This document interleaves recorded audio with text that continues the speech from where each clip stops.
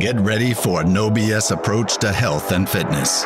This is NBS Fitness Radio.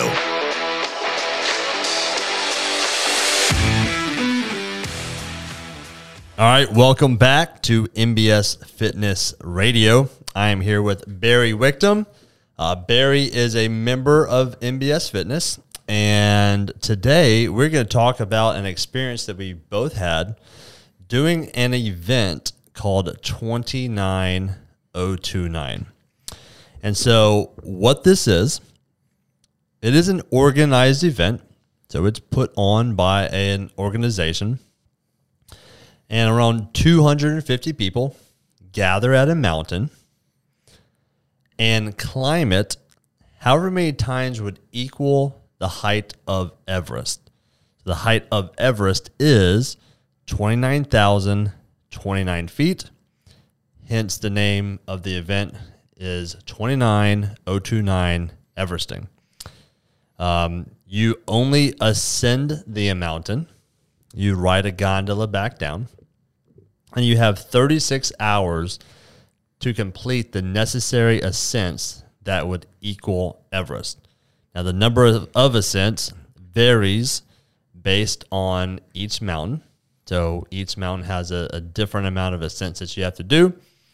And when you complete that task, you win a red hat. So both Barry and I completed the task. We earned red hats. But that is only scratching the surface of what the event is and how it works and how it impacts you. So today's podcast is going to be the two of us discussing our 29029 experience. Barry. Yeah. Welcome to the podcast. Thank you. You know, it's funny you're talking about the hat. The event I was at this year, one of the founders was there, and he was talking about it. He's like, you know, you go through all this. You train for this. You prepare. You come out here. You pour all that. And what do you get? You get a hat. Yeah. you get a trucker hat. Yeah. You know? It's not even really an expensive hat, but it's a hat you can't buy anywhere else. Yeah. The free hat, or not the free hat, but the hat you're given is a nicer hat. Yeah, exactly. This hat is actually a nicer made hat than the one that we won, but the one that I got for completing it, I'll probably never wear. Yeah, that's what's like. It's sitting on it. It's actually sitting on top of my closet right now. I'm going to figure out what to do with it. Yeah, I'll have to frame it. Yeah, I won't wear it because it's like it's too risky. I want nothing to happen to that hat.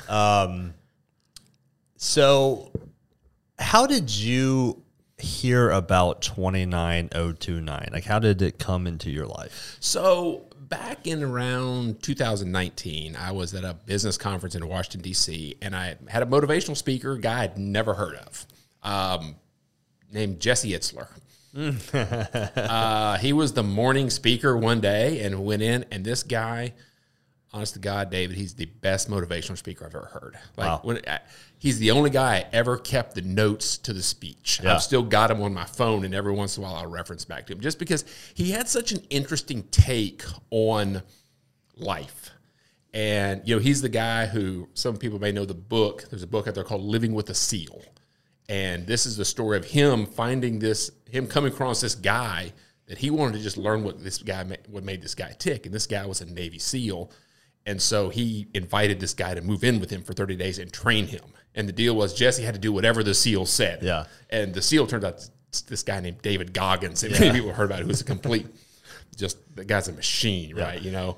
But the book is hilarious. But so I heard Jesse speak, and he was talking about the concept of, you know, and we're at a business conference, right? And he talks about this concept of, I don't care what your resume looks like.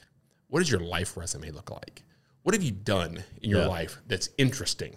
And so he talked a lot in his speech about time and how time is undefeated. You know, you only have a certain amount of time to do things. And if you think about things in the concept of, you know, you only have 18 summers with your kids, don't waste one, you know, and things like that. And so anyway, he was really interesting. So kind of started following, I bought his book, read it, and actually has a second book where he went and lived in a monastery with some monks.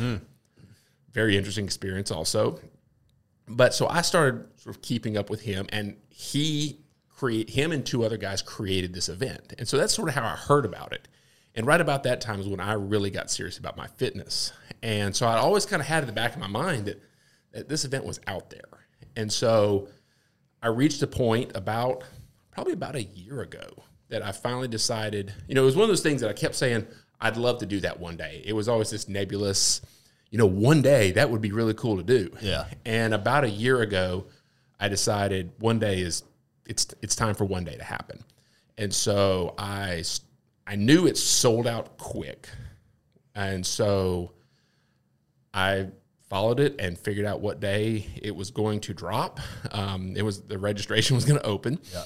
And so I knew I couldn't be, I had to be somewhat selective in dates because during the fall, busy going and visiting our kids at college. Yep. And so I knew I couldn't just pick any date. So I had to be there when it opened. And so that was sort of how I found out about it and sort of had it in the back of my mind.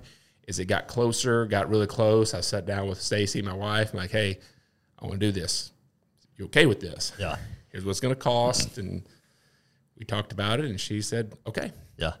And next thing I know, I'm clicking the button to sign up. Hadn't really talked with a lot of people about the fact that I was going to do it. Angie may have been my nutrition coach, may have been the only person that I had mentioned to that I was really, really leaning in to do this. Yeah. And so, just signed up and said, I'm going to do it. That's awesome. So mine was not that case. Yeah. Well, interesting. So I'll lead into that. Okay. When I signed up, the event sold out in minutes. Yeah. Okay. Like I signed up and 2 of the mountains, by the time I even clicked on it, were sold out. Yeah. Which thankfully weren't the 2 I want. I had 2 dates that I could do. And so the date I wanted to do it was still available within the 3rd minute of it opening. So I was able to get the one I wanted. Yeah. And it sold out so fast that, which it commonly has, about 2 days later, they announced, hey, because of demand, we're going to open up another weekend. Yeah. Well, and so I think it's important for people to know that one of the reasons it sells out so fast is because the alumni who've already gone you get to sign up beforehand. Right. You get first dibs. Yeah. So like Whistler was 50%. No, sorry. Not Whistler. One of them was 50% sold out. Yeah. Or sorry, 50% alumni. Yeah. So anyways, so I had known of Jesse Itzler. I read the Living with the Seal book. Mm-hmm. But I didn't follow him on Instagram, and I wasn't aware of the 29029 event. But my buddy Chris, who also trains here at NBS, he was aware of it, and he had mentioned it to me at one point in the past. Mm-hmm. And then I think he saw where they reopened the second snow basin. Yeah. And he was like, hey, you want to do this? I said, I'm down. Let me just clear it with the wives. He said, cool, you're good to go. I was like, all right, sign me up. Yeah. But I didn't have it on my radar. Like I knew about it. Yeah. I knew what 29. I knew the concept of just walking up the mountain, and I just saw it honestly from the lens of a cool physical challenge, something fun to go do with my bud. That was it. But I didn't follow them on social media. I didn't have a reference point for like what the event was in its entirety. And so I think this would be a good segue into like our approaches to it. Yeah. I'll tell mine and you can share yours. Yeah. So leading up to the event, I was in a very busy time for business, and honestly I kind of like stopped training for about a month because all day, every day I was setting up Ninja Gym equipment. Mm-hmm. So that was essentially my training every day. Right, I was going to say that's not easy. And so I didn't really have a lot of space for much else. I was literally opening up a new physical location and also opening up a new actual like business brand gym. So that's kind of where all my focus was. Mm-hmm. And a part of the thing, part of the uniqueness and there's just super high value behind 29029 is they provide you everything you could possibly need to have success on this mountain. This is including training plans that get sent to you on a regular basis, access to coaches who are very knowledgeable, and they'll do calls with coaches where you can call in and you can ask any questions to provide this giant community of support that you can reach out to. So it's not just an event that you sign up for. It is an experience that begins 6 months in advance. It is absolutely a community that you join. Yes. Yeah, you join a community of other people and coaches who are invested in your success in this. And it's such a varied background too. Just, different people. There's some commonality amongst the people, but wide backgrounds, wide geographical backgrounds. You got people from other countries coming to do it. You got people from all 50 states. So this isn't just something that people in Colorado and Utah and, the mountains of California and Montana can go do. This is designed so that anybody can come do it. The key to success is showing up ready. Yeah, 100%. In the event, you will see people of every size, shape, background, age.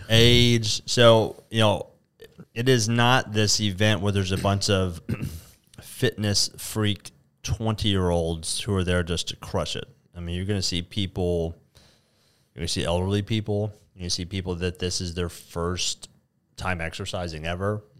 There was a lady at mine who was from Brooklyn and had never left Brooklyn. This was the first hike she'd ever been on. So,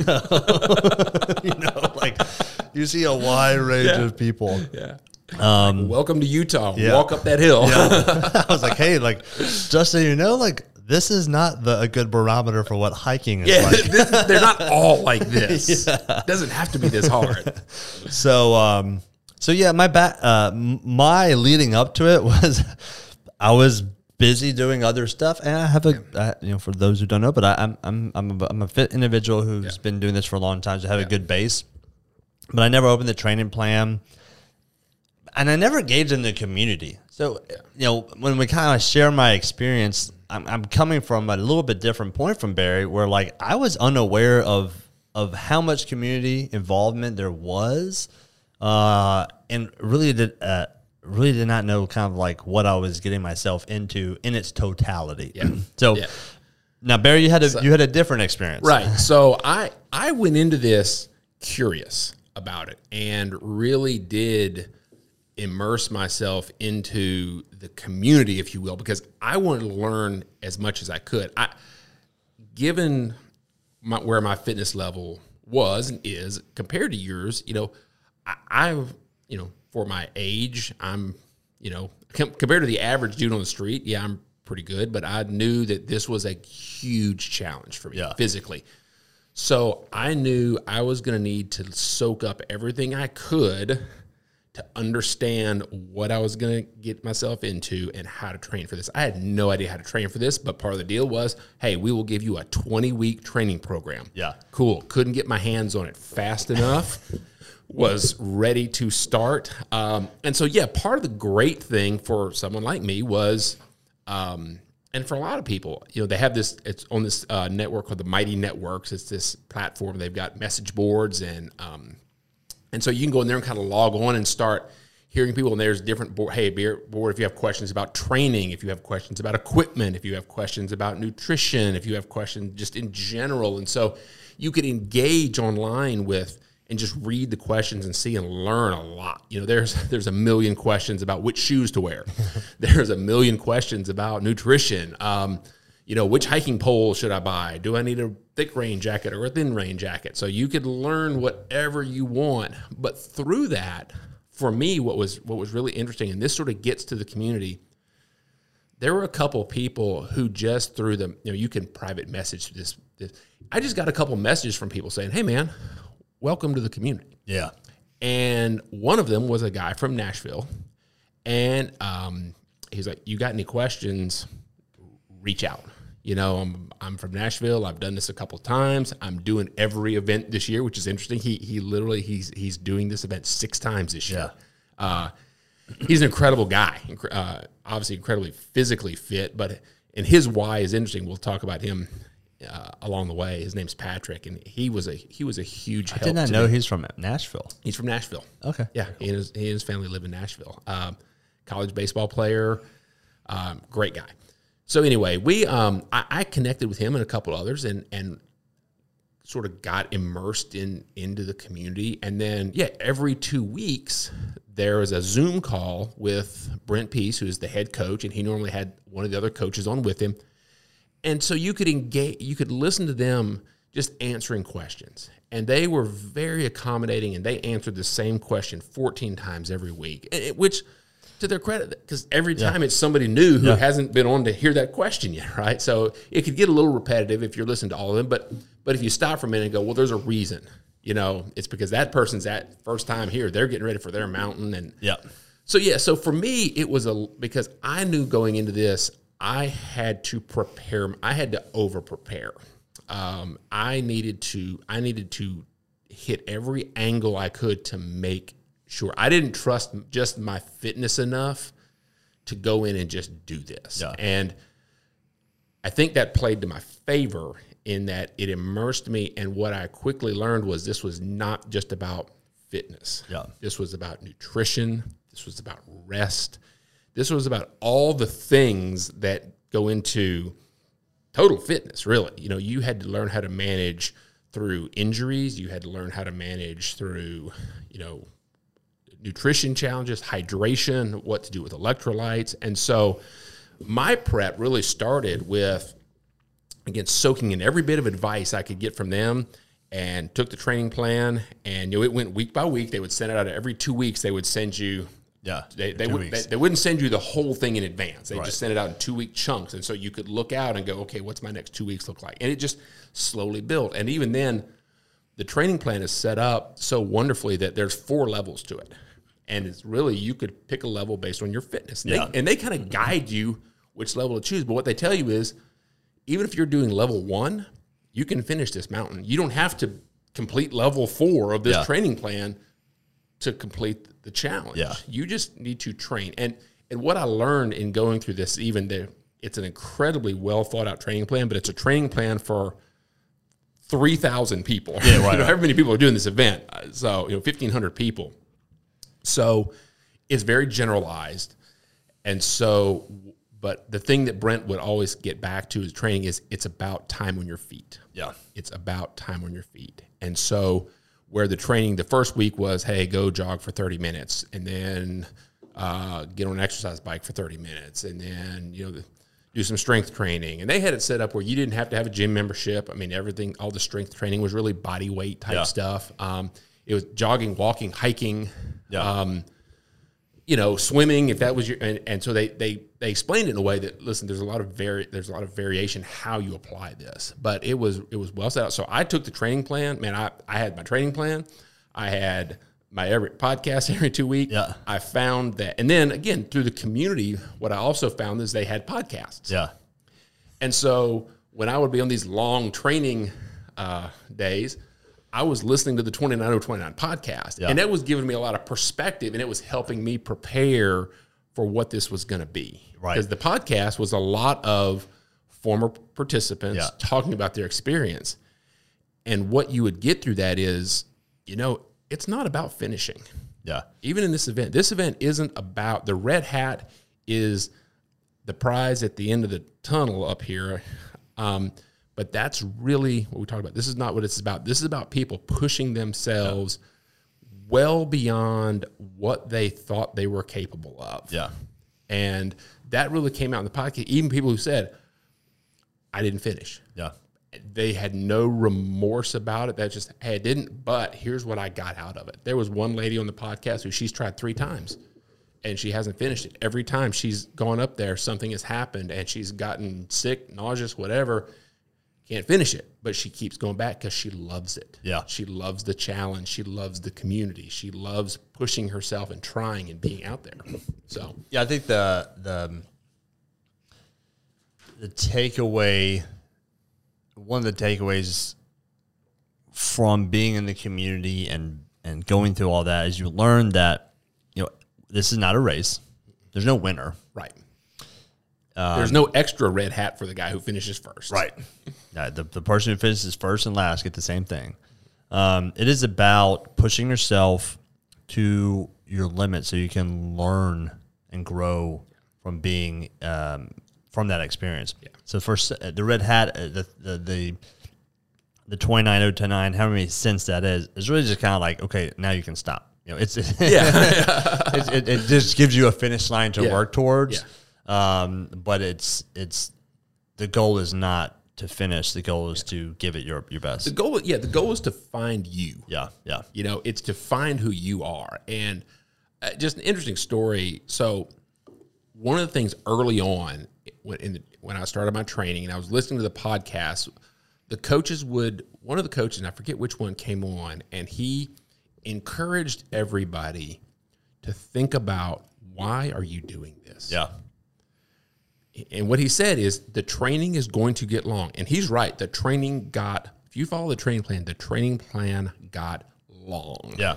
Like you were doing multiple 4-hour days and you did a couple of 10-hour days. I did a couple of days of 10-hour training, and it's 6 and 7 days a week. So there's maybe 1 day a week off, maybe 1 day a week off every other week. Now there's some deload weeks in there where it lightens up to rest your body.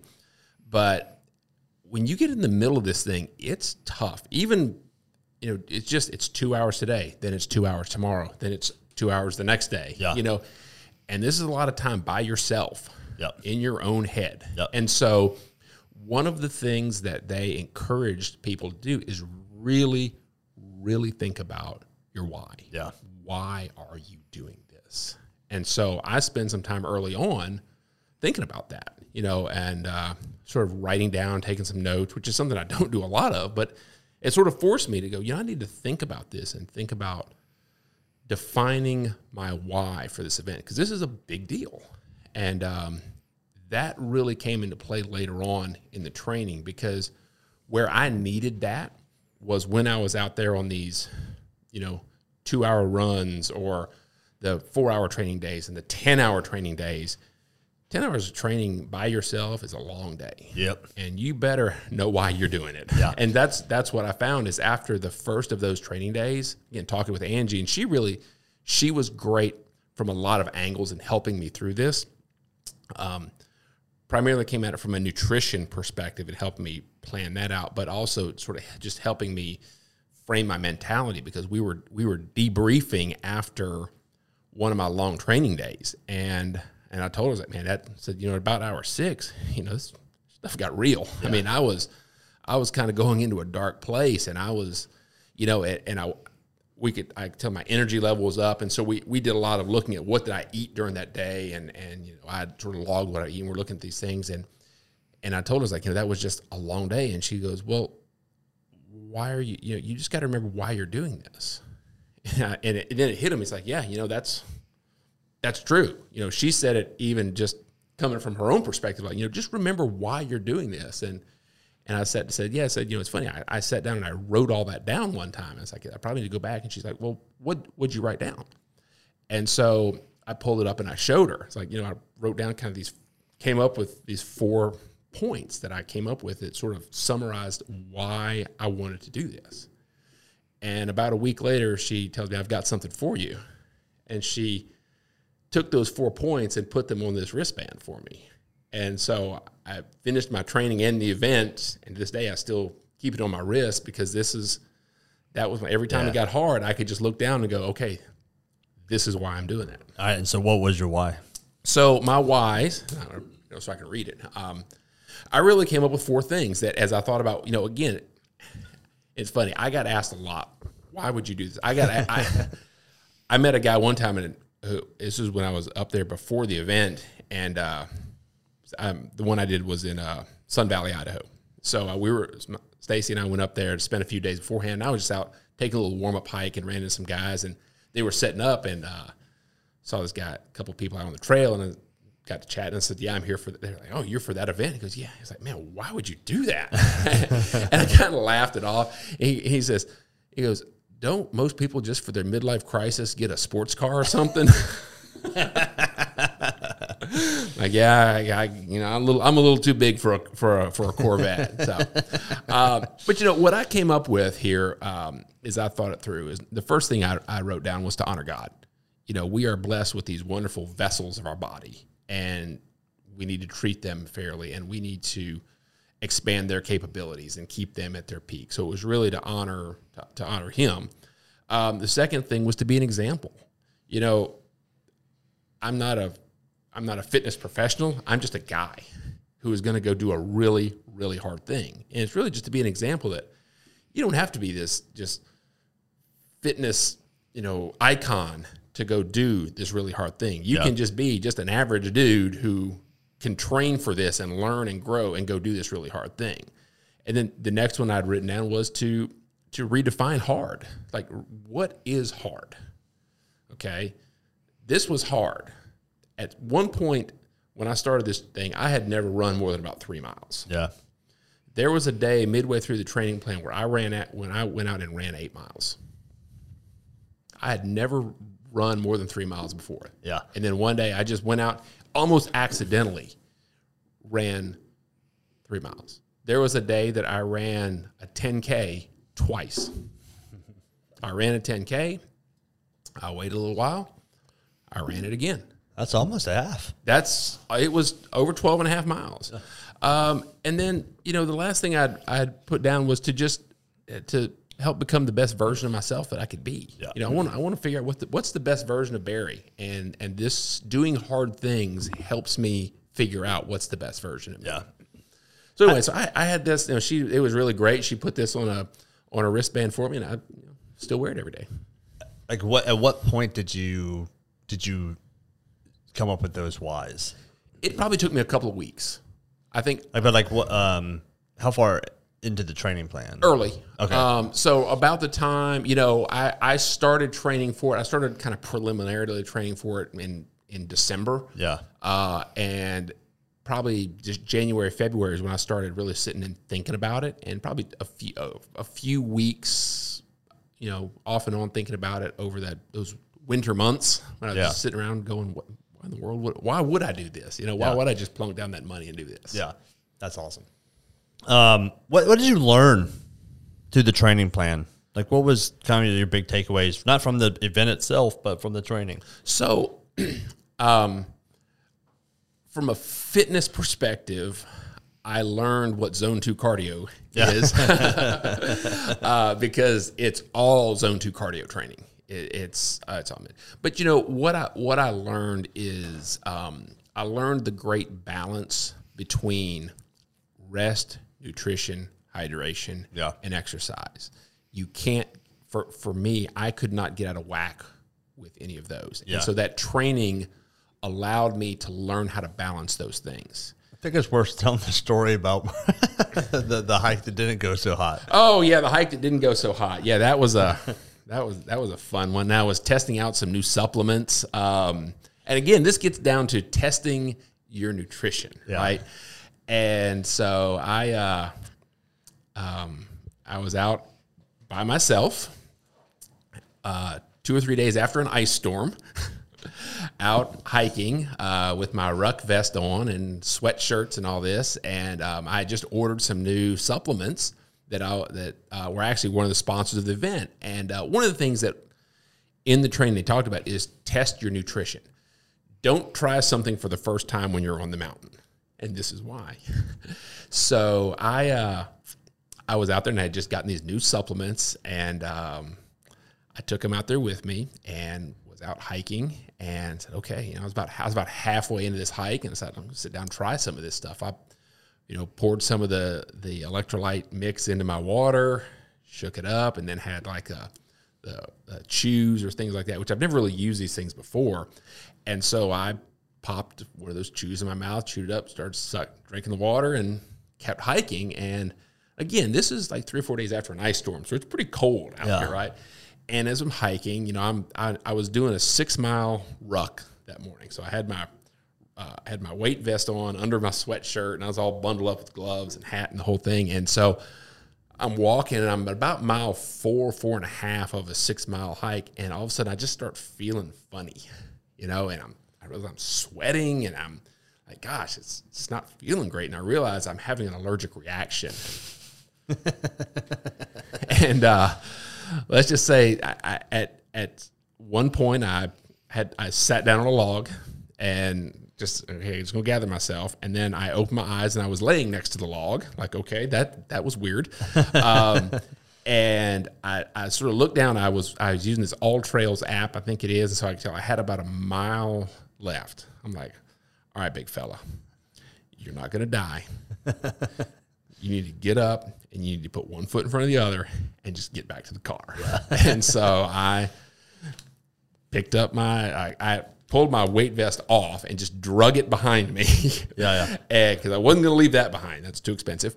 And just drug myself out of there, just sweating and throat swelling, not bad enough that anything bad was going to happen, but it was the most uncomfortable mile I've ever walked in my life. I was like, I just got to get to the car. I just got to get to the car. So I got to the car. I was about 4 or 5 minutes from home, and I drove home. I walked in the house covered in mud. Your face was like bleeding. I had smashed my face on something when I fell, so there was blood trickling down my face. I had my yellow sweatshirt was mostly brown from the mud that I fell into when I hit the ground. And I walked in, and my wife was sitting on the couch. I'm like, honey, don't turn around. I'm fine. It's like, what? It's like, well, you can turn around now, but I'm fine. She's like, what happened to you? You don't look fine. Yeah, I was like, I'm okay. I just need some Benadryl and a nap. So I took a hot shower. I popped a couple Benadryl, slept it off, and then from there I said, you know what? I'll be bringing my own supplements. Yep. Precision Hydration was really cool about it. When I told them what happened, they took back what I ordered, gave me a refund. Yeah. So they were a great part of the event, but I just said, that's just one of those things. And so because of that, what I'd started doing once, and they had said before that they would tell us what food was going to be available at the mountain. So as soon as they started releasing the foods that were on the mountain, I just started ordering stuff. Yeah, let me just try this stuff. I just started trying it to make sure. Like, I need to go in there and have a plan for what can I eat. And so when I got up there, I was not going to try anything in that 36-hour period that I had never put in my body before. Right. So I knew which things I was. I ate a lot of bananas, ate a lot of waffles, drank water. I had my own electrolytes, so yeah, I had a plan for that. Like you said, you learned what Zone 2 was. And what I think is unique is what Zone 2 offers you from a learning perspective. So, when I was doing powerlifting, everything's Zone 5. Mm-hmm. Yeah. Zone 1, Zone 5. Yeah. And there's pain involved, there's intensity involved, but it's over very quickly, right? Mm-hmm. The unique thing about doing like Zone 2 push into that Zone 3 cardio is that it's uncomfortable yet sustainable. Yeah. Yeah.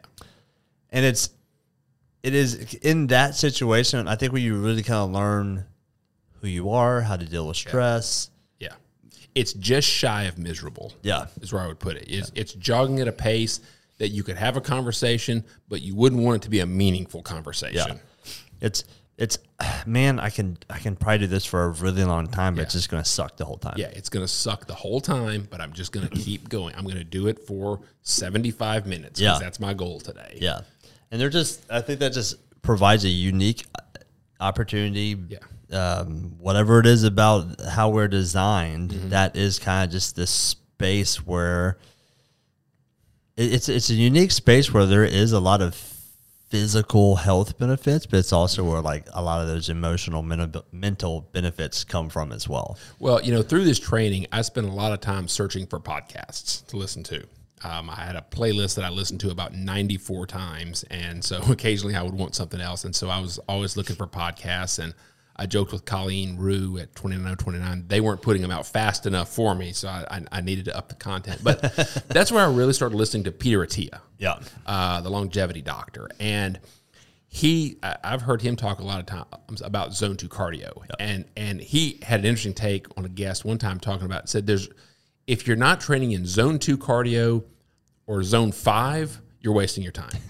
Everything else is just a waste of time. Like zone 3 and zone 4, you might actually compete in those when you're like, he was talking about swimming. It's like when you swim, you may be in zone 3 or zone 4, or when you're biking or something like that.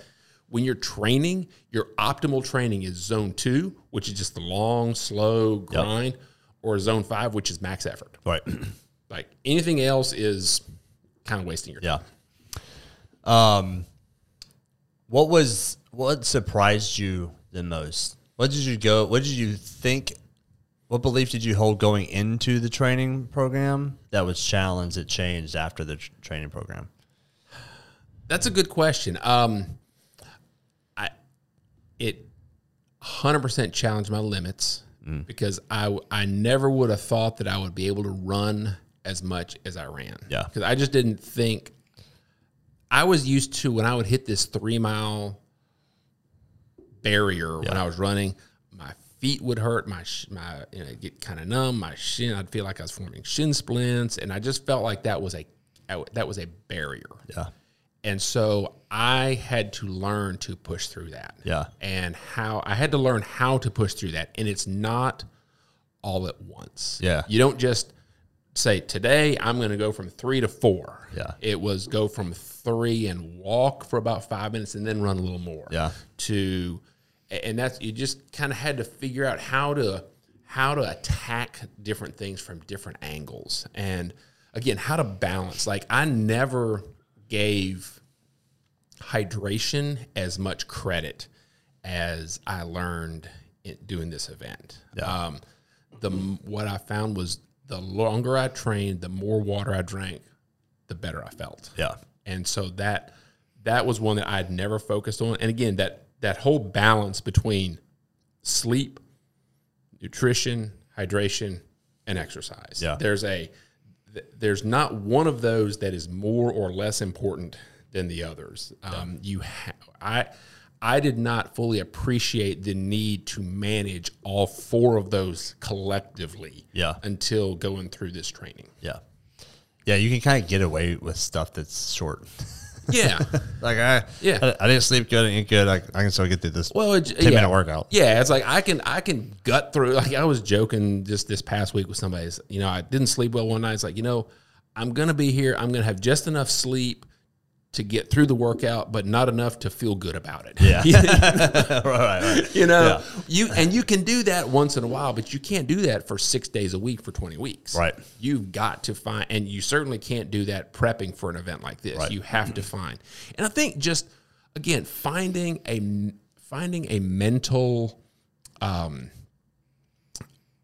finding a mentality as to reassure yourself that this is the right thing to do.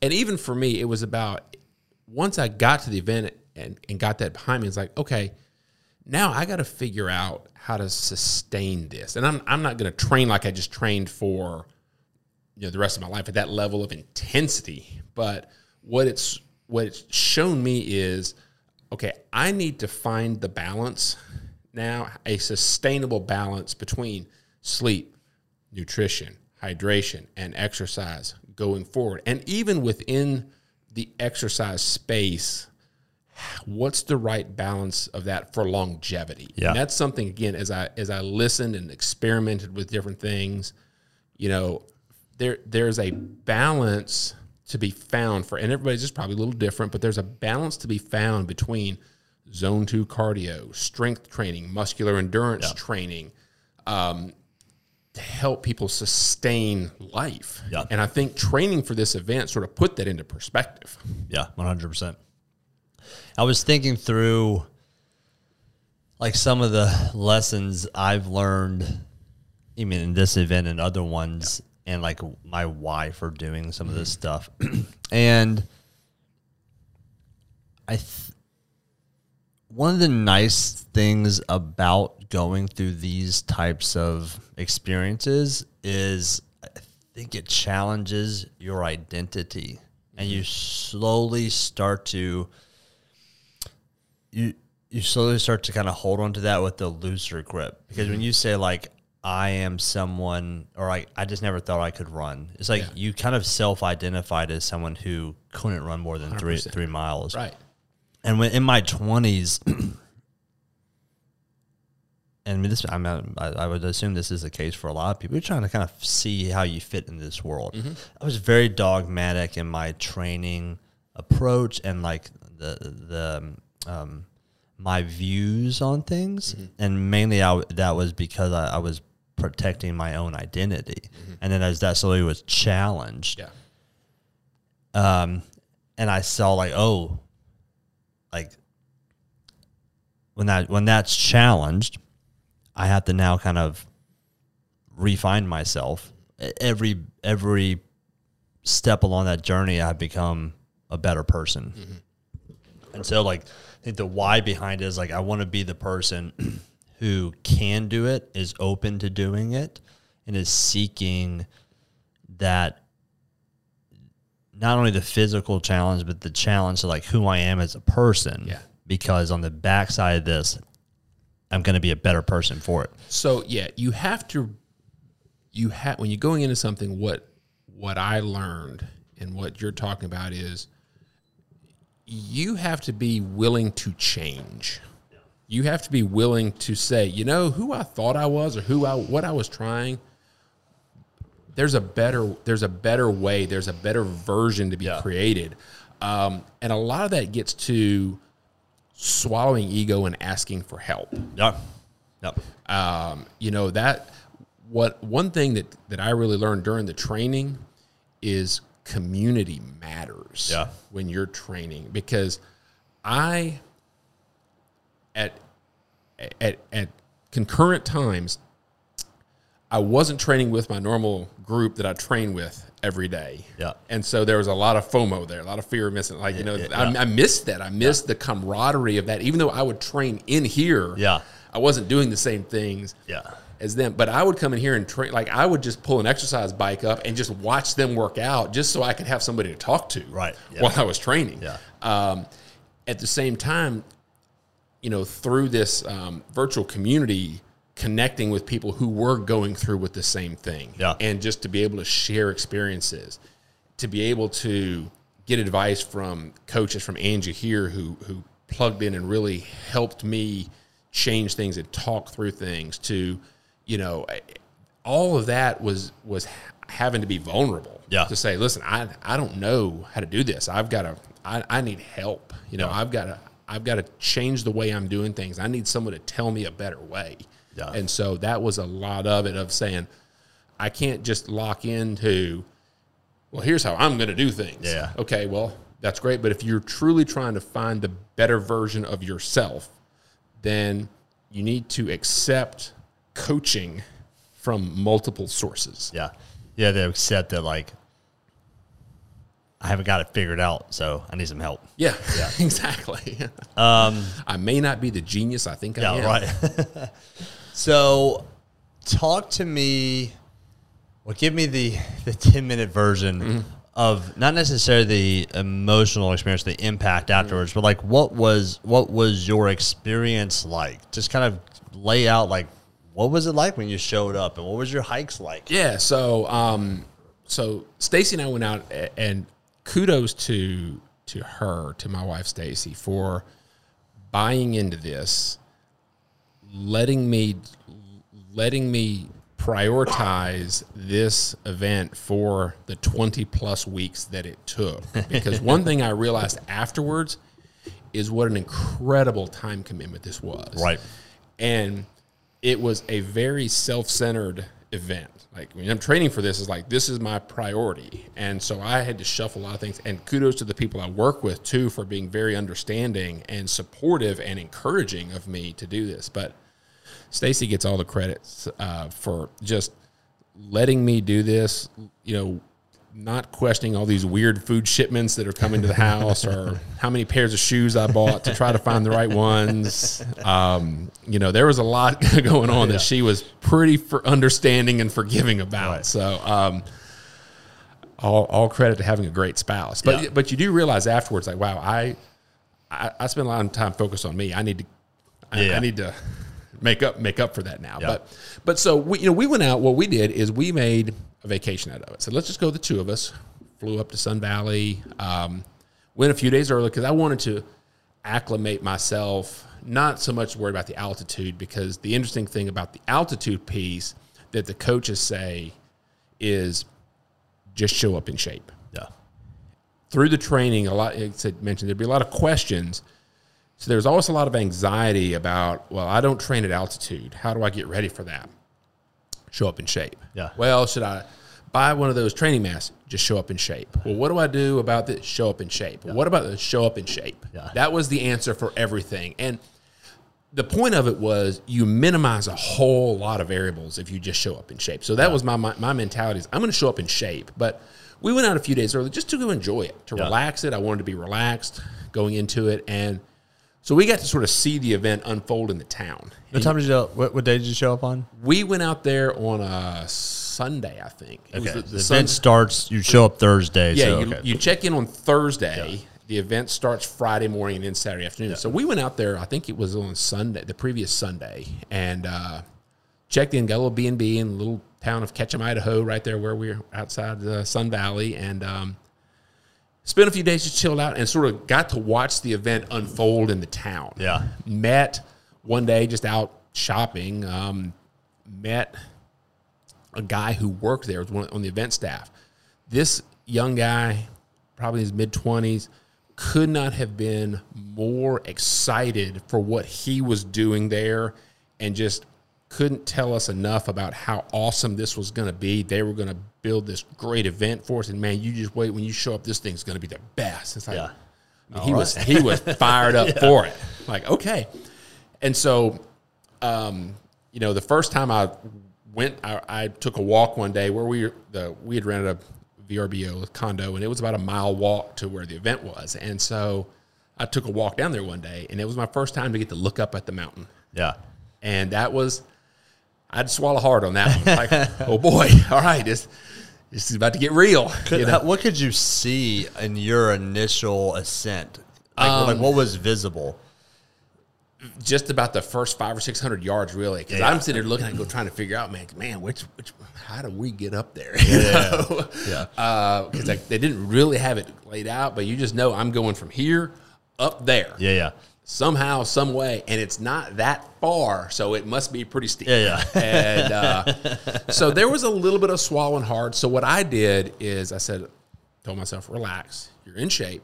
So took a couple just what I would call strolls through the hills out there, just to get used to walking. Again, we were on vacation, just relax. I would get up early and say, I'm just going to go out for a little hike. So I'd find a little mountain path and go hike around for a couple hours, come home, grab a bite to eat, and we'd spend the rest of the day together. So when I showed up on Thursday, I kind of was locked in. I was ready to go. I had trained. I had minimized as many variables as I could. I wasn't worried mentally. I wasn't.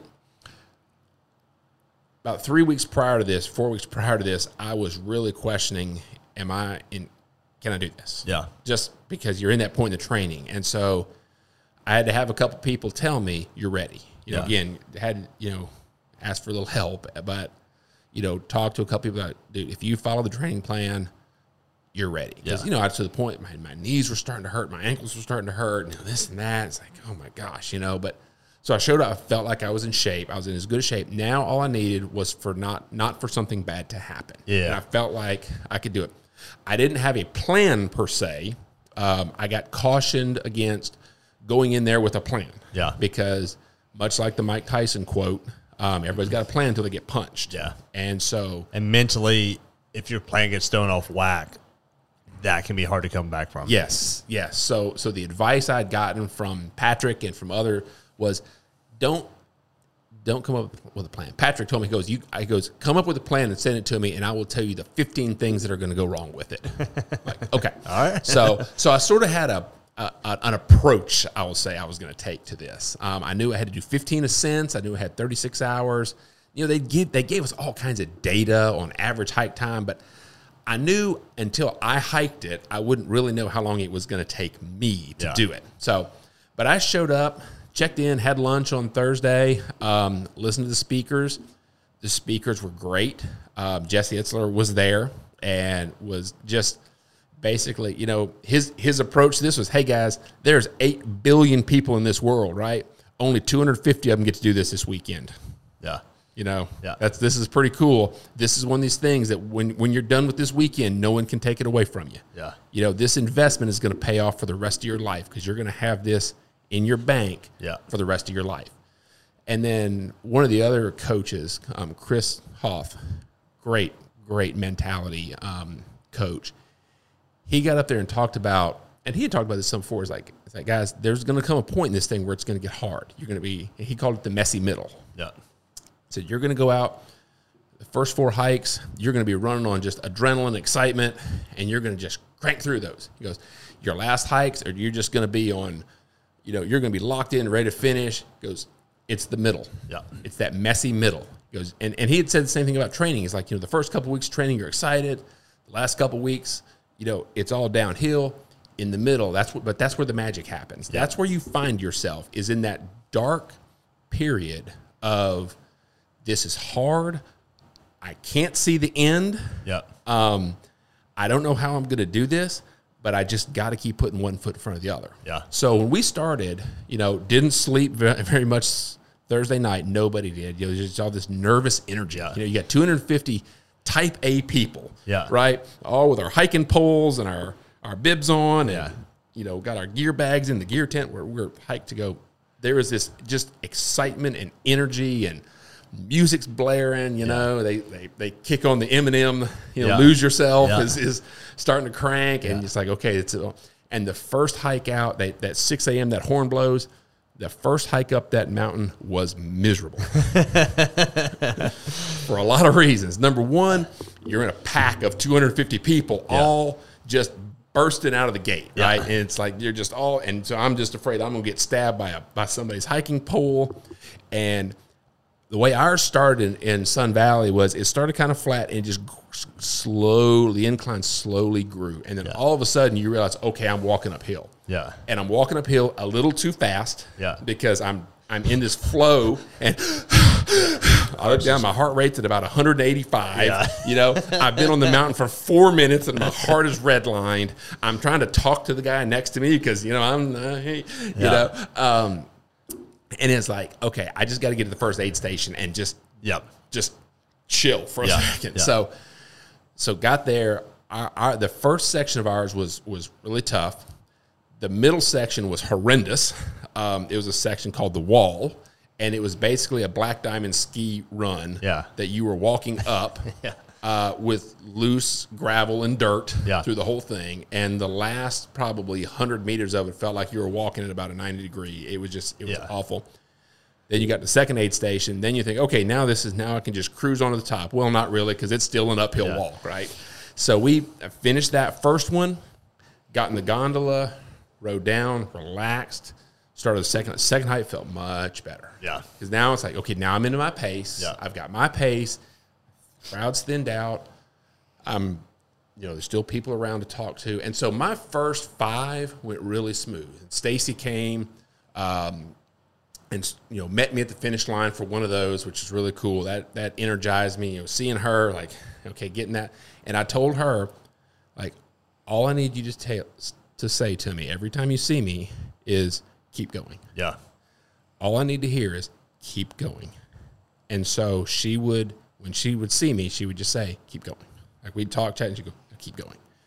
I just needed her to remind me, don't stop. Yeah. You don't finish this thing if you stop, so don't stop. Just keep going. So I rattled through the first 5, was feeling good, had to stop for a lunch break, get out on number 6, get to the first aid station. The volunteers are out there waving everybody in.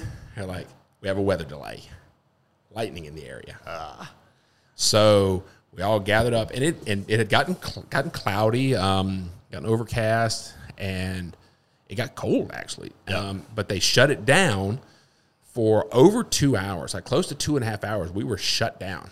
In fact, what they did for those of us who had made it to aid station 1, they actually had us walk back down, which was just demoralizing. It's like, I've already walked up this thing. I think you told me that, but now I'm just now processing that. Yeah. Imagine you walk up this first and you're like, okay, we're here. All right, I got that piece of it done. All right, everybody chill out. Once they realize it's going to be a while, walk back down. We got to and what they did is the people who were at the second aid station, they said, go ahead and finish and get to the top because there's a lodge up there. The deal was they couldn't run the gondolas with lightning. Right. So that's when they had to shut the course. They couldn't run the gondolas. They had to shut the course down. You're just not like, can I just stay here? Yeah, it was kind of like, what would happen?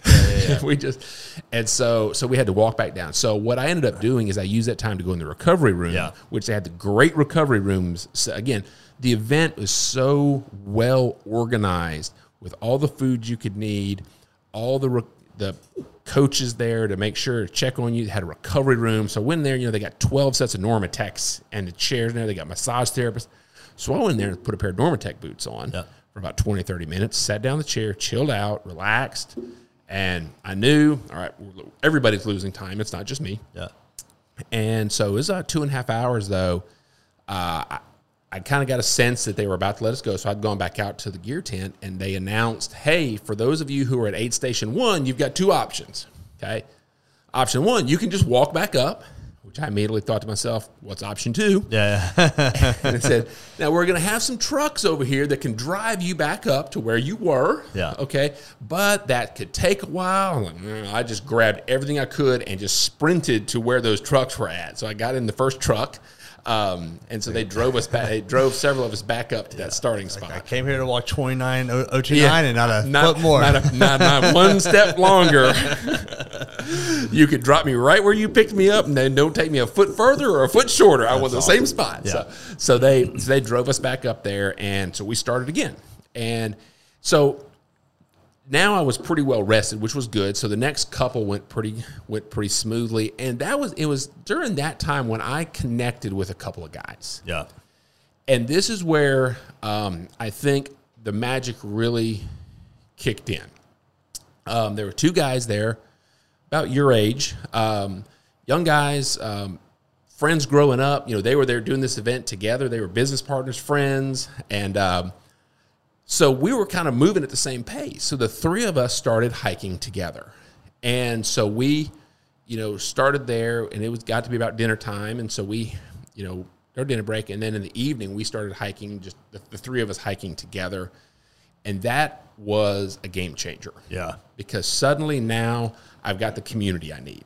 I've got guys here. And what we would do is, on the parts of this course that are really tough, we would just go marker to marker, and you had somebody there to go, okay, let's just walk 100 meters, stop, take 3 deep breaths, walk another 100 meters, stop, take 3 deep breaths. Before you know it, we're at the aid station. Yeah. Keep going. And then when it got into the night, so then, you get into night hiking. So everybody gets their headlights out, and that's when it is both it's a really cool experience, but it is really daunting. Yes. Because now you are truly alone in your head. Yeah. It's you and a dark hill and a spotlight. Yeah. And so the way I approached it was I had a number in my head that I wanted to get to before I rested. And so and one of the guys I was with started having some nausea issues. And so the other one and I, we kept walking. And so we took a couple of longer breaks during the night. We did our 11th hike. We started at about 2:30 in the morning. We started our 11th hike. Yeah. And Austin had gone back to go rest. He was, the nausea was more. But Will and I went out, and we did hike number 11 between 2:30 and 4 a.m. in the morning. Just the 2 of us. We saw a deer when we started. Yeah. The deer was very mad that we were interrupting its nighttime eating. We didn't see a whole lot more. It was just me and him on that mountain, walking up, chatting, talking, keeping each other moving. Yeah. That one was a grit party. It was cold. It was, which you wouldn't expect in June, but it was chilly. So we had hats and gloves and jackets on. And we gritted that one out and got back down at a little after 4 a.m. And so he was going to go back to his tent and sleep. And we agreed, hey, let's try to start now. But the whole approach was, man, get as much done Friday as you can. Yeah. Like Friday is the work day. Yeah. Put in the work on Friday. Saturday is we just cruise. Yeah. And so I couldn't sleep. I was tired, but I was so full of adrenaline and so full of emotion just because this was hard. Yeah. And my body was getting tired. My legs were getting tired. My ankles were getting tired. Yeah. I was tired of eating. Yeah. Because I was having to eat every lap. I was trying to eat between 200 and 400 calories to just keep up with the burn. And that gets exhausting. Yes. You know, I'm trying to make sure I'm staying hydrated. Trying to remember when's the last time I took in some electrolytes. And it gets to be a lot. And so I actually went in the recovery room, put on some Normatec boots, laid back in a chair, grabbed a blanket, and just laid there for about 2 hours. Yeah. That was my night's sleep. Yeah. Couldn't really sleep that much, maybe dozed off 20, 30 minutes. Got up, went out, changed my clothes, got some breakfast. Will was at breakfast. He said Austin was still out, but he was going to rally. So the two of us, about 7:15, got back out there with 4 to go. Nice. And so then it was just it was just go do a lap, check. Go do a lap, check. Yeah. You know, Austin was back out by now, and so he got to where he was about 2 laps behind us. Yeah. And so we knew that, and we were, you know, and so we were like, well, we're going to finish, and then we'll, you know, we confident he was going to finish, but he's got to fight his battle, you know, and that's the point. You can fight it together, but everybody's got their own battle to fight, and he had a battle he was fighting. Yeah. And so I got done with my 14th lap, and Stacy was there, so we went back down, and going into your last lap, you know, all during the thing, you got a white bib on with your name, and then the last lap, you put a red bib on you. Yeah. And so that sort of signifies last lap. Yeah. And so all day on Saturday, it was really cool being out there seeing those red bibs. Yeah. Because you know that person is that person finishing. About to finish. They're about to finish it. And you're cheering those people on, and you're high-fiving them when you pass them or they pass you, you know, because you're excited for them. And that's where he said it's not a race. It's like you all want to finish this together. Right. You know, so you're cheering for those guys. And so I had my red bib now. And actually, Colleen told us, like, there's weather coming, so get on the mountain now. Yeah. So, like, we barely had time to even stop and relish. It's like we grabbed our red bibs. I changed my clothes real quick, got my red bib on, kissed my wife. Like, all right, I'll see you at the top. Yeah. And we got going. Off. Yeah. I'm off. So Will and we took off. But that last lap was a really cool experience. That last lap was, again, now you're the one getting high-fived, getting celebrated. In fact, so there was a lady at our event. She became kind of one of the heroes of our event. She's a little elderly Chinese lady. It was probably, I think, close to 70 years old. Might have been 70. She was out there doing this thing, right? And so I'm on this toughest part of the ascent. I'm out there, and I had stopped and was resting and just kind of looking around, soaking in, because it's middle of the afternoon, so I'm soaking around, appreciating, because this is my last lap, because I know I ain't climbing this thing again, right? Yep. And this little lady, she comes by me, and she's got a coach with her, helping her along, and she gets about 2 feet from me. And she just turns and she's about 4'2". I don't know. She was under 5 feet tall, probably. And she just looks at me, and she kind of half smiles and looks up at me. She goes, "Why are you just standing there? You can't quit now." That's awesome. And I just kind of smile back, like, "No, don't you worry. I'm gonna finish this thing." She goes, "Oh, you get going." Did she finish? She did. Man, that's awesome. She did. So I finished mine, and I am equal parts exhausted and elated. And Stacy's up there. I get the hug, and she gives me I knew you could do this the whole time, and which, you know, just reassuring to hear from my wife that I never had a doubt. High five my buddy, and we're deciding, okay, let's go get cleaned up and find out where Austin is and all this. And then you start looking around. And again, for me, it was about 3 p.m. And with the weather delay, they would only give us back up to an hour. Right? We lost over 2 hours, like 2 hours, 15 minutes, something like that. So they said, you can get till 7? You can get till 7. Okay. All they could extend it, like no matter how much time you lost, they would match it minute for minute up to an hour. Yeah. All they would give you. Yeah. So everybody had till 7. And that's when you start seeing these people that you're like, man, this person, if you saw them on the street, you'd think there's no way that person would ever do this. Yeah. And there they were, climbing with that red vest, getting that red vest. Like this little lady, almost 70 years old. When she started training for this thing 20 weeks prior, she said she couldn't even pick up a 2-pound dumbbell. Yeah. She didn't even know what a kettlebell was. And she finished. And I just want to pause for a moment and highlight how impressive that is. Oh, my Because this was the hardest thing I've ever done. Yes. 100%. I'm really fit. Yes. You trained for it. When you see someone on that mountain who's 70, twice my age, who started working out 20 weeks ago, yes, you're just like, oh my gosh, you did that? It's so it's almost mind-boggling impressive. It challenged me. Like it scrambled me mentally watching, because I was like, man, I was going like, man, am I mentally tough? Because I don't know. Because I don't know if I could do that. Fortitude it took for those people who took hardly any break and hiked for 36 hours is impressive. So there was a guy at our event who, like a fitness influencer, nice guy, very very pleasant. This guy flew up the mountain. Right. This guy he was done by midnight. At 2 a.m, something like that. I mean, the guy, his guy's got like 1 million followers on Instagram for his fitness.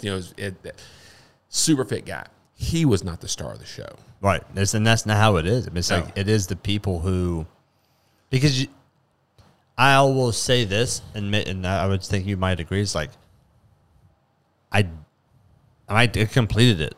I had stuff left in the tank. Mm-hmm. I mean, like I could have kept going. Yeah. So. I gave myself space. Yeah, we could take us. I could sleep. Yeah, I could go in the recovery room. That was my whole approach. Was I knew physically I could do. By the time I got there, I knew as long as I didn't get in trouble, nutrition, hydration, or just medically. Yeah, I can do this. Yeah, I've trained for this. I'm ready for the hard part of it. I finished the last lap. My feet were killing me. My Achilles were killing me. The last 2 laps, I would turn and walk backwards if I could, just to try to take some of the pressure off my Achilles. They were hurting so bad. So could I have done one more? Yeah, if I had to, I could have. But man, it would have sucked. It would have sucked. No, I mean, it's like it's like I could just go through. It's like I was physically exhausted. Yeah, but I just don't think I gave equal to what they gave. No. What they gave was the definition of giving 110%. They gave more than they actually had. Yeah, like I said, I had gap. I had room to play. They had no room to play. They had no margin. 100%. There was another guy that was out there on our mountain, and I had seen this guy a few times and, spoken to him a few times. And you're out there and you're trying your best to communicate with people because, again, you're all in a dogfight. I mean, you're all in a physically tough situation. So you're not competing against them. You're competing with them. So you want them to do well. Everyone's going the mountains for everyone to succeed. Yes. You want to see everyone find their definition of success. Yeah. And there were people out there, their definition of success was not 29,029 feet. That was 5 laps. Their definition of success was 5 laps. Yeah. And that first lap may have taken them 4 hours. Oh, yeah. Like, I think it was late. Like, and some of this is a little bit blurry, but I mean, I think it was about like dinner time. Mm-hmm. Someone was like, so-and-so has done their first lap. Yeah. You're like, damn. And it took all they had. Yeah. Well, this is the lady. She was probably 70 and never hiked before. Yeah. Yeah. And you think about that, and it's like, man, that's impressive that this woman wouldn't quit. Yeah. But there was a guy out there on our mountain. He was probably about my age, early 50s. And he was struggling. He was a bigger guy. He probably weighed 50 pounds more than me. And there was a time when he was at a pause, and it was at a spot where me and my buddies were going to stop. And so we paused, and he looked at me, and he was just leaning on his poles. And he looked up at me, and I'll clean it up for your podcast. But he just looked at me, and he said, "This is effing hard." And then he kind of paused like 2 seconds. He goes, "This is really effing hard." And he said, "The first one was my emotion. The second one there was just for effect." I'm like, well, brother, I believed both of them. Yeah. And I feel you. And so we're chatting, and I was on about lap. This was Saturday morning, and I'm like, late morning, and I was like, man, where you at? And on the back of everybody's vest, as you reach certain levels of ascent, they put check marks on your back, right? Yeah. It matched to the 7 highest summits, the highest summit of each continent. Yeah. So, so I was kind of looking at his back, and I'm like, okay, he's got a lot of red check marks. Yeah. And I was like, what lap you on? And at the time he said 11. And I'm doing, okay, I'm on 13. And I'm sort of doing the math. Yeah.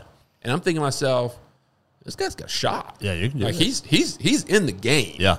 And sure enough, when I finished, so Will and I went back down. We saw Austin, and he was about to start his last lap. We saw him, and so we went back up. We were watching different people finish, and it's just so emotional watching people come across the line. Their families, they're greeting them. Their friends, they're just breaking down. So we saw Austin, and we knew he had fought. Yeah. The nausea had just really done a number on him. Yeah. And he's like, I don't know if it's something I ate or I didn't eat enough or what it was, but he struggled. Yeah. But he made it. Yeah. And he would not quit, and he made it. And so we went up and celebrated with him. And then we went down, and then we were watching people come down with their red hat. And sure enough, this guy comes down with a red hat on. Right. It's like, brother, you did it. And turns out when we were talking to him, his mother had passed away probably a year previously. Man. This event. And he had been battling depression through it all. And he was a basketball coach. And so he had committed to his basketball team. I'm going to do this. Yeah.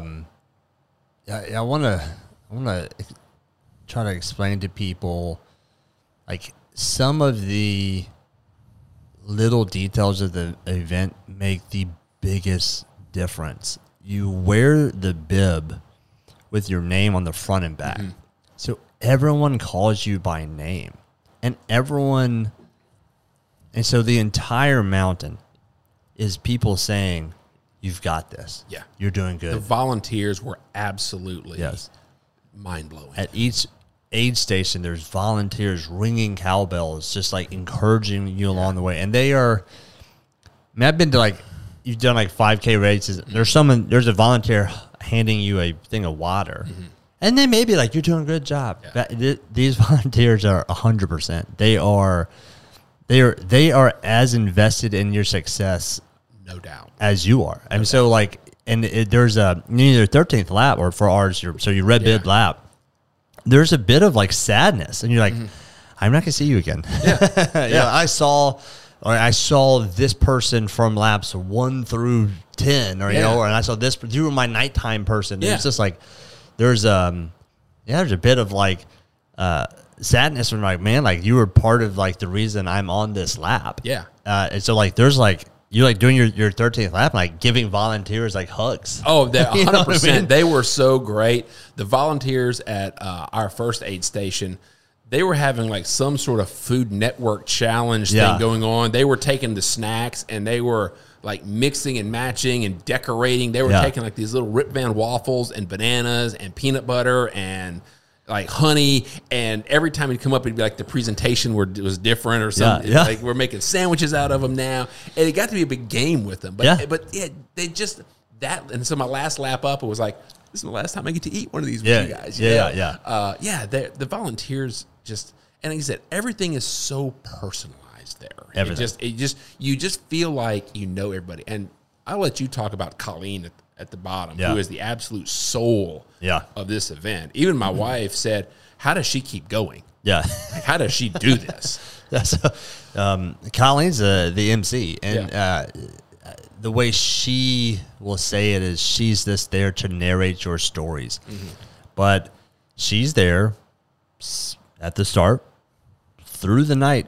She goes to sleep at some point in the night and wakes up the next day, but she narrates people's stories through the entirety of the event. And so it's there's this person at the bottom of the hill that when you get off the gondola is there to congratulate you. She's also there to ensure you know what's going on and what you need to do. She's there to tell you, hey, lunch is going on, but you only got another 45 minutes. So if you haven't eaten, it's time to go eat, or it's time to go do this. And she's or have you put your sunscreen on? Yeah. Or hey, do you have your jacket? It's gonna get cold, or it's looking like rain. So it's like the mom of the mountain. Yeah. And it's down there at the bottom. So this is another just like detail is after each lap, there's a big board of wood that has your name on it, and then however many blocks equals your Everest. Yeah. And so you take a brand and you burn your brand into your box. Yeah. And so like that's your experience at the bottom with Colleen helping make sure you do a good brand or making fun of you if you didn't. Yeah, exactly. Over a microphone. Like if you mess up, she's going to announce to everybody that you messed it up. Yeah. So you just build this. I mean, just the connection you have. And I think that's part of the beauty of it being a cyclical event versus just like an in and out. It's, you see this, this is like your little piece of joy. Yeah. That you get to the bottom of the mountain and there's somewhere there who's knows you, who cares about you, who's celebrating you. Yeah. She is invested in everybody's journey. Yeah. And here the event's over and like she still communicates with us. Just checking in on you, seeing how you're doing. Like she wants to know who you are, what your backstory is, and she also then on Saturday goes up to the top of the mountain and then is there cheering you on as you're coming through for your red bib. So like these tiny details of the volunteers or having your bib or like having the fact that you're checking off boxes, because then people know how many you've done and they're like, congratulations on Kilimanjaro, or you're at 6, you're doing awesome. The red bibs, when someone sees you in your red bib, your 13th lap is this still insanely difficult because you're usually at your max and that's the most you've done, so you're at your most tired, and it's just this triumphal kind of march to the finish line that brings with it like incredible joy and a sense of completion and accomplishment, and then also a sense of relief that it's done, but a sense of sadness because it's like, man, like my journey is now at its end. And it's just like all these just emotions all kind of wrapped in it at once, and it's created by the physical challenge itself, but then the efforts and details that go into the experience. Because like you could just go pick a mountain and do it, but it would not be the same experience. It wouldn't be the same experience. Again, there's the communal aspect of it is so important. It makes it joyous. It makes, I mean, the weekend after you finished, I actually texted two guys and like swapped messages. I was like, hey guys, just checking in. My buddy here in Memphis just finished this, and hey, he came back and confirmed that it was the hardest thing he'd ever did. So the fact that we thought that feels like we're validated. Like you build these connections on the mountain that are just they're just different than what you get in daily life. It's just something about doing that physical challenge at your lowest point, most vulnerable, but not being alone. There's someone there to eat, to walk with you, whether that's to have a conversation with you or to just walk in silence. Yeah. It's just to sit there and feel like I'm not by myself. There's people here who care about me. There's people here invested in this. Yeah. While you're at your lowest moment, Yeah. and maybe doubting yourself, or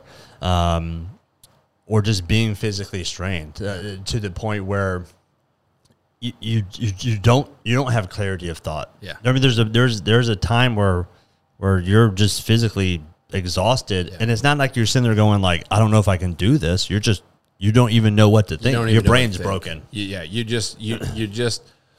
want to just stop. Your brain's broken, and you're just kind of lost. You're just like, I'm just kind of a zombie in this. I just know I have to keep putting one foot in front of the other. I don't know why I'm doing it. I don't know. If it weren't for the lights on this path or where the guy walking in front of me, I don't know that I would even know where I'm going right now. Yeah. I just know that I got to get up there. Yeah. You just turn into a zombie, and having people there to share that experience is. And I think also there's something to having people who you never would interact with. Yeah. Just this event brought people together. Yeah. And, I would never have met these two young businessmen from Baltimore, Maryland. But we just, it's like, hey, now that's the guys I hiked with. I look back at the picture on my phone, I was like, yeah, that's the guys I hiked with. It's like you have a great memory of like your time together. Yeah. Yeah. It's just.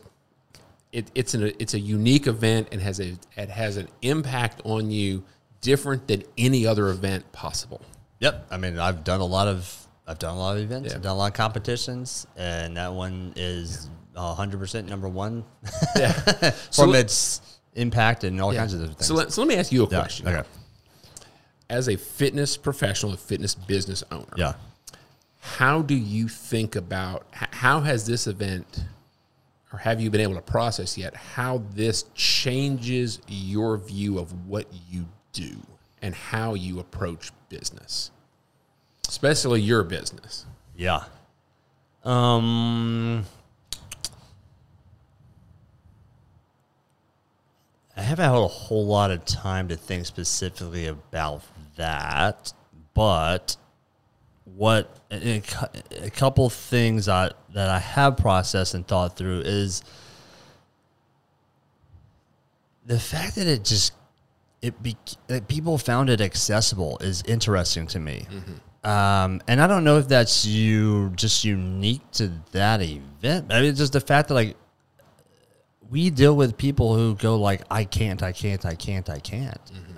I don't have time. I don't, fitness is not part of their lives. They're not really seeking it, and they don't see a path forward through it. And yet here I am. And so I think there was a bit of you can get some real passion fatigue when like you're really trying to help people. You've got like honestly the thing that could save their lives, and they don't want anything to do with it.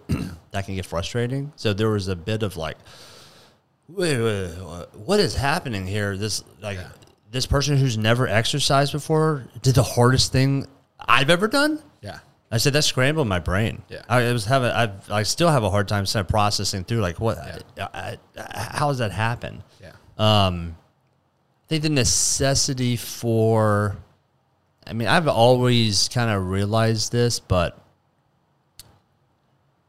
and wanted, and that, I mean, that's part of what we do here, but the necessity of physical challenge when it comes to community, and the necessity of community when it comes to physical challenge. Yeah. That's great. There are unique people who can exist and just do it by themselves, but that's not the norm. Yeah. I think people, I see a world where people do not have connection. They live their lives beside other people and not with them.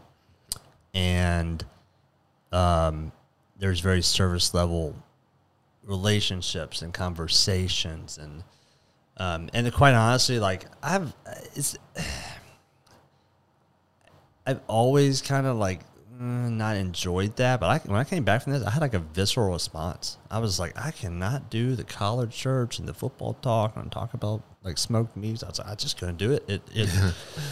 had a visceral negative response to it because I think I experienced something that was so the opposite what I've always wanted in software. So from a business perspective as a gym owner, it just like it solidified like the necessity of that.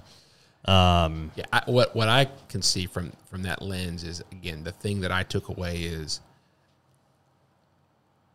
you're not just a gym owner, but you are providing coaching and guidance on how to live a healthy, fit lifestyle. Yeah. And again, what I took away from this deal was a healthy, fit lifestyle is more than just lifting weights. Yep.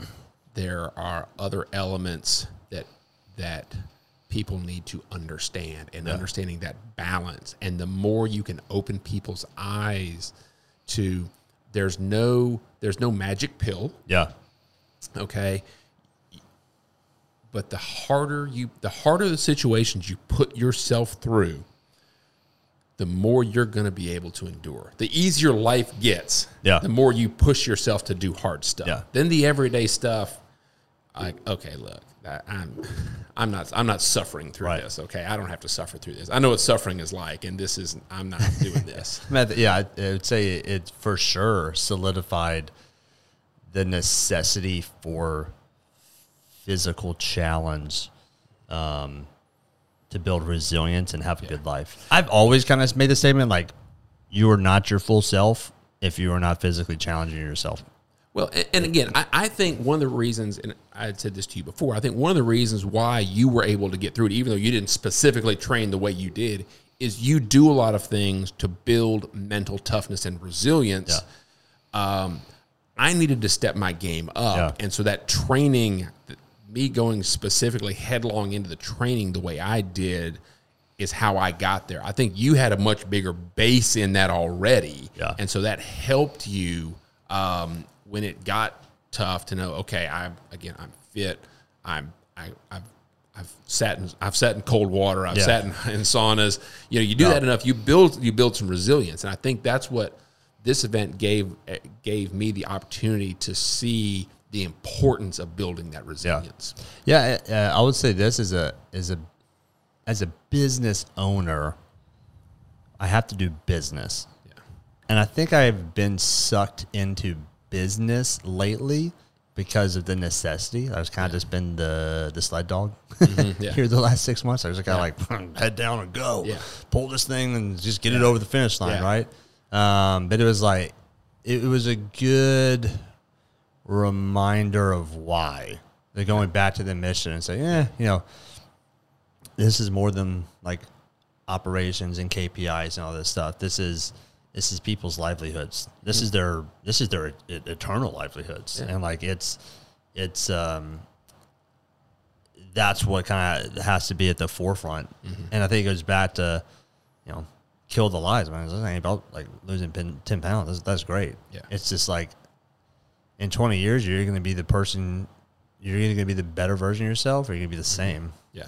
And I think it's important for you to know that I'm not okay with you being the same, and you shouldn't be either. And I want to be the person that helps you become the best version of yourself that you deserve to be and other people deserve out of you.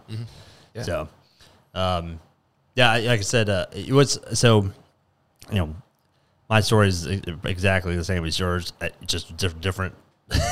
Different numbers, different hill, different number of ascents, different city.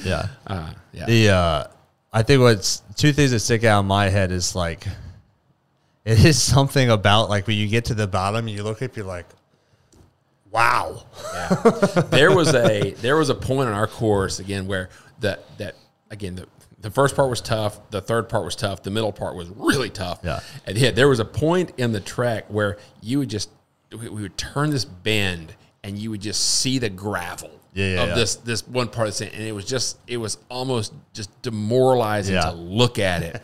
And then you just, all right, here we go. And again, that's the difference between this and a lot of other endurance events is this took me 19 and a half hours of walking time. Yeah. Like I added up the time that I was actually on the mountain. I went back and pulled the data off my watch because I clocked every ascent. My total walking time was 19 and a half hours. Yeah. I mean, this was not a 2-hour, hike up a trail, go snap a few pictures at the top and come back and have lunch. I mean, this was in what turned out to be about 32 or 33 hours. 19 and a half of those hours were me walking up a hill. Yeah. It's hard to explain it to people. And it's just like, man, I gotta put the right words into place of like how hard this thing was. And it's like, it was a Black Diamond ski run. Yeah. For 3 miles. Exactly. 13 times. And you were going the wrong way. 13 times. And there's just an aspect of like, there's an aspect of like, there is no unknown after 2 ascents. Right. You're just like, you just like say a lot of bad words when you get to that spot. And like every spot's that spot. Yeah. There's not an easy part. There's not a flat part. There's not a downhill spot. Yeah. It's just uphill at varying degrees and varying angles. And but every freaking foot of it sucks. Yeah, there was about a 25-meter stretch when we finished the wall. There's aid station 2 for about 25 meters. Like, oh, okay, this is much easier. Yeah, it was on a service road. Then all of a sudden, the service road just went up. Yeah, like, oh God, come it's on! Just up, man. It's like It's just up. It's up the whole time. Every part of it sucks. It's hard, and so like there's the mental resiliency that you build. Is just like there's no relief here. No. You're going to ride that gondola down. You're going to turn. And this is where, again, you have a decision to make. Yeah. And this is the thing I remember hearing going into this, okay, is you get off that gondola, you got at the bottom, you got a decision to make. You turn one way, you can go back into that nice, comfy lodge and get some food, sit in a comfy chair, or you can go this way and you go right back up the mountain. I call those coffins. I was like, those are places to die. It's the comfy chairs. It's the recovery room for too long. It's the chair at the aid station. There's a lot of opportunities for you to go and just give up. Yeah, and so the difficulty is not just the physical challenge, but the mental necessity to resist that comfort and just lean into the next difficult piece. Yeah. There's something unique about the night hikes. The night hikes were a grit party. It's a combo factor of like you've been on the mountain all day, so you're physically exhausted. Yeah, but the vibe of the mountain goes down. Yeah, there's still. The energy drops. There's still people on the mountain. There's still volunteers, but that kind of goes away, and you really kind of like suck into your own existence. You only like my set was like you only exist in the 3 feet in front of you that's lit by your headlamp, and that's just where you exist for eternity because there's no reference point for like. Right. I can't look up and see the mountain. I can only see 3 feet in front of me. All you can see, all we could see were the lights on the trail. Yeah. You couldn't see the trail. You could just see the lights on the trail. And there were at certain points. So, the night hikes were equal parts. I'm just stabbing these poles in the ground. And my field of vision is the 3 feet in front of me that my headlight will illuminate. Yeah. But there were points when I could turn around and I could see the little town of Ketchum, Idaho, all lit up. I'm like, that's pretty cool. That's pretty cool. That's pretty cool. And so that's where you had to, your perspective had to go from, and again, to me, that was a little bit of the savior, was your perspective goes from, here's the fight I'm in. The fight I'm in is 3 feet in front of me. Yeah. I got to find the right spot to put my foot every time, and I've got to lock in. Yeah. But every once in a while, I got to raise up and remember my perspective and see, wow, this is pretty cool. Yeah, yeah. It's a very impactful event. And we could talk about it for probably another 2 hours. For another 2 hours. But let's, we said the question we were going to ask to each other was, would you do it again?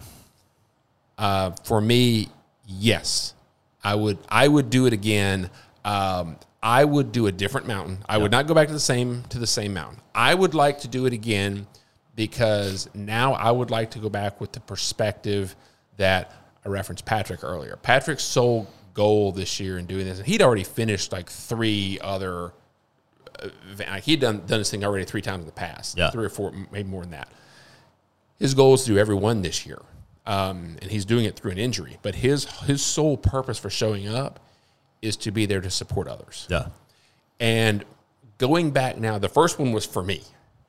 I would love to be able to go back and with a different perspective now of focusing outwardly. Yeah. And to make sure that those people that are struggling to get up the hill, that I'm there to talk them up it. Yeah. I just think I would like to go back and experience it from that angle now. Yeah. Yeah. So how about you? Yeah. We talked about this, but physically, mentally, it was nothing new to me. Not to say that. Physically, mentally, I was prepared. Yeah. Emotionally, it scrambled me pretty good. Yeah. So the week after for me was like a really weird spot. Yeah.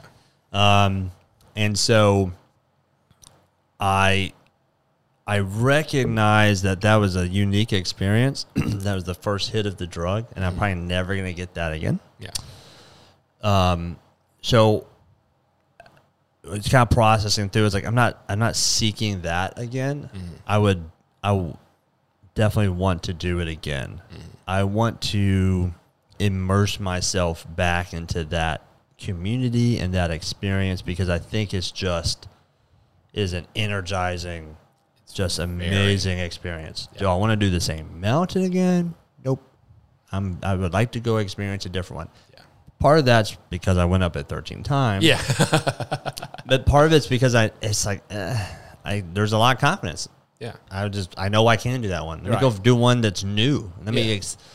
That's how I would want to experience, get that same kind of feeling. Yeah. I'd also really like to go back, and I think it'd be fun to go back to Snow Basin, take my family, go on a vacation, and volunteer on one day. Yeah. That would be a cool, fun experience. Yeah. Yeah, 100%. Yeah, that would be neat to be out there. And those volunteers, we mentioned them earlier, these people pay their own way to get there. Yeah. Like, they pay their own room and board. Like I said, they get, like... Yeah, like, I think it's worth saying, like, a lot of the volunteers are people who have done it before. Yeah.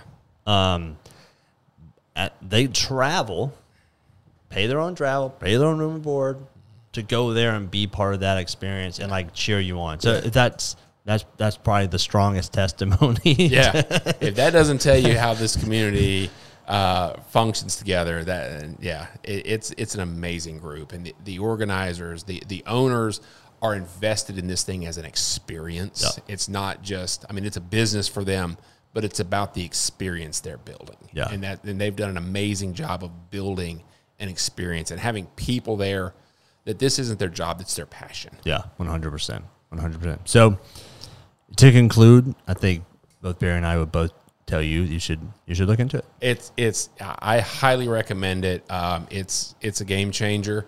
It's changed how I think about my life, my fitness, my relationships. It's changed how I view competitiveness. It's really made me challenge the way I think about a lot of things. Yeah, and even if it's not accessible to you, like find your own Everest. Yeah, find something hard to do that you might, even if it scares you that you can't finish it. That's okay. It's not about the finish; it's about the journey. Yeah, 100%. All right, bud. Hey, great talking to you. Thanks, buddy. All right. NBS Fitness Radio out. Thank you for listening to NBS Fitness Radio.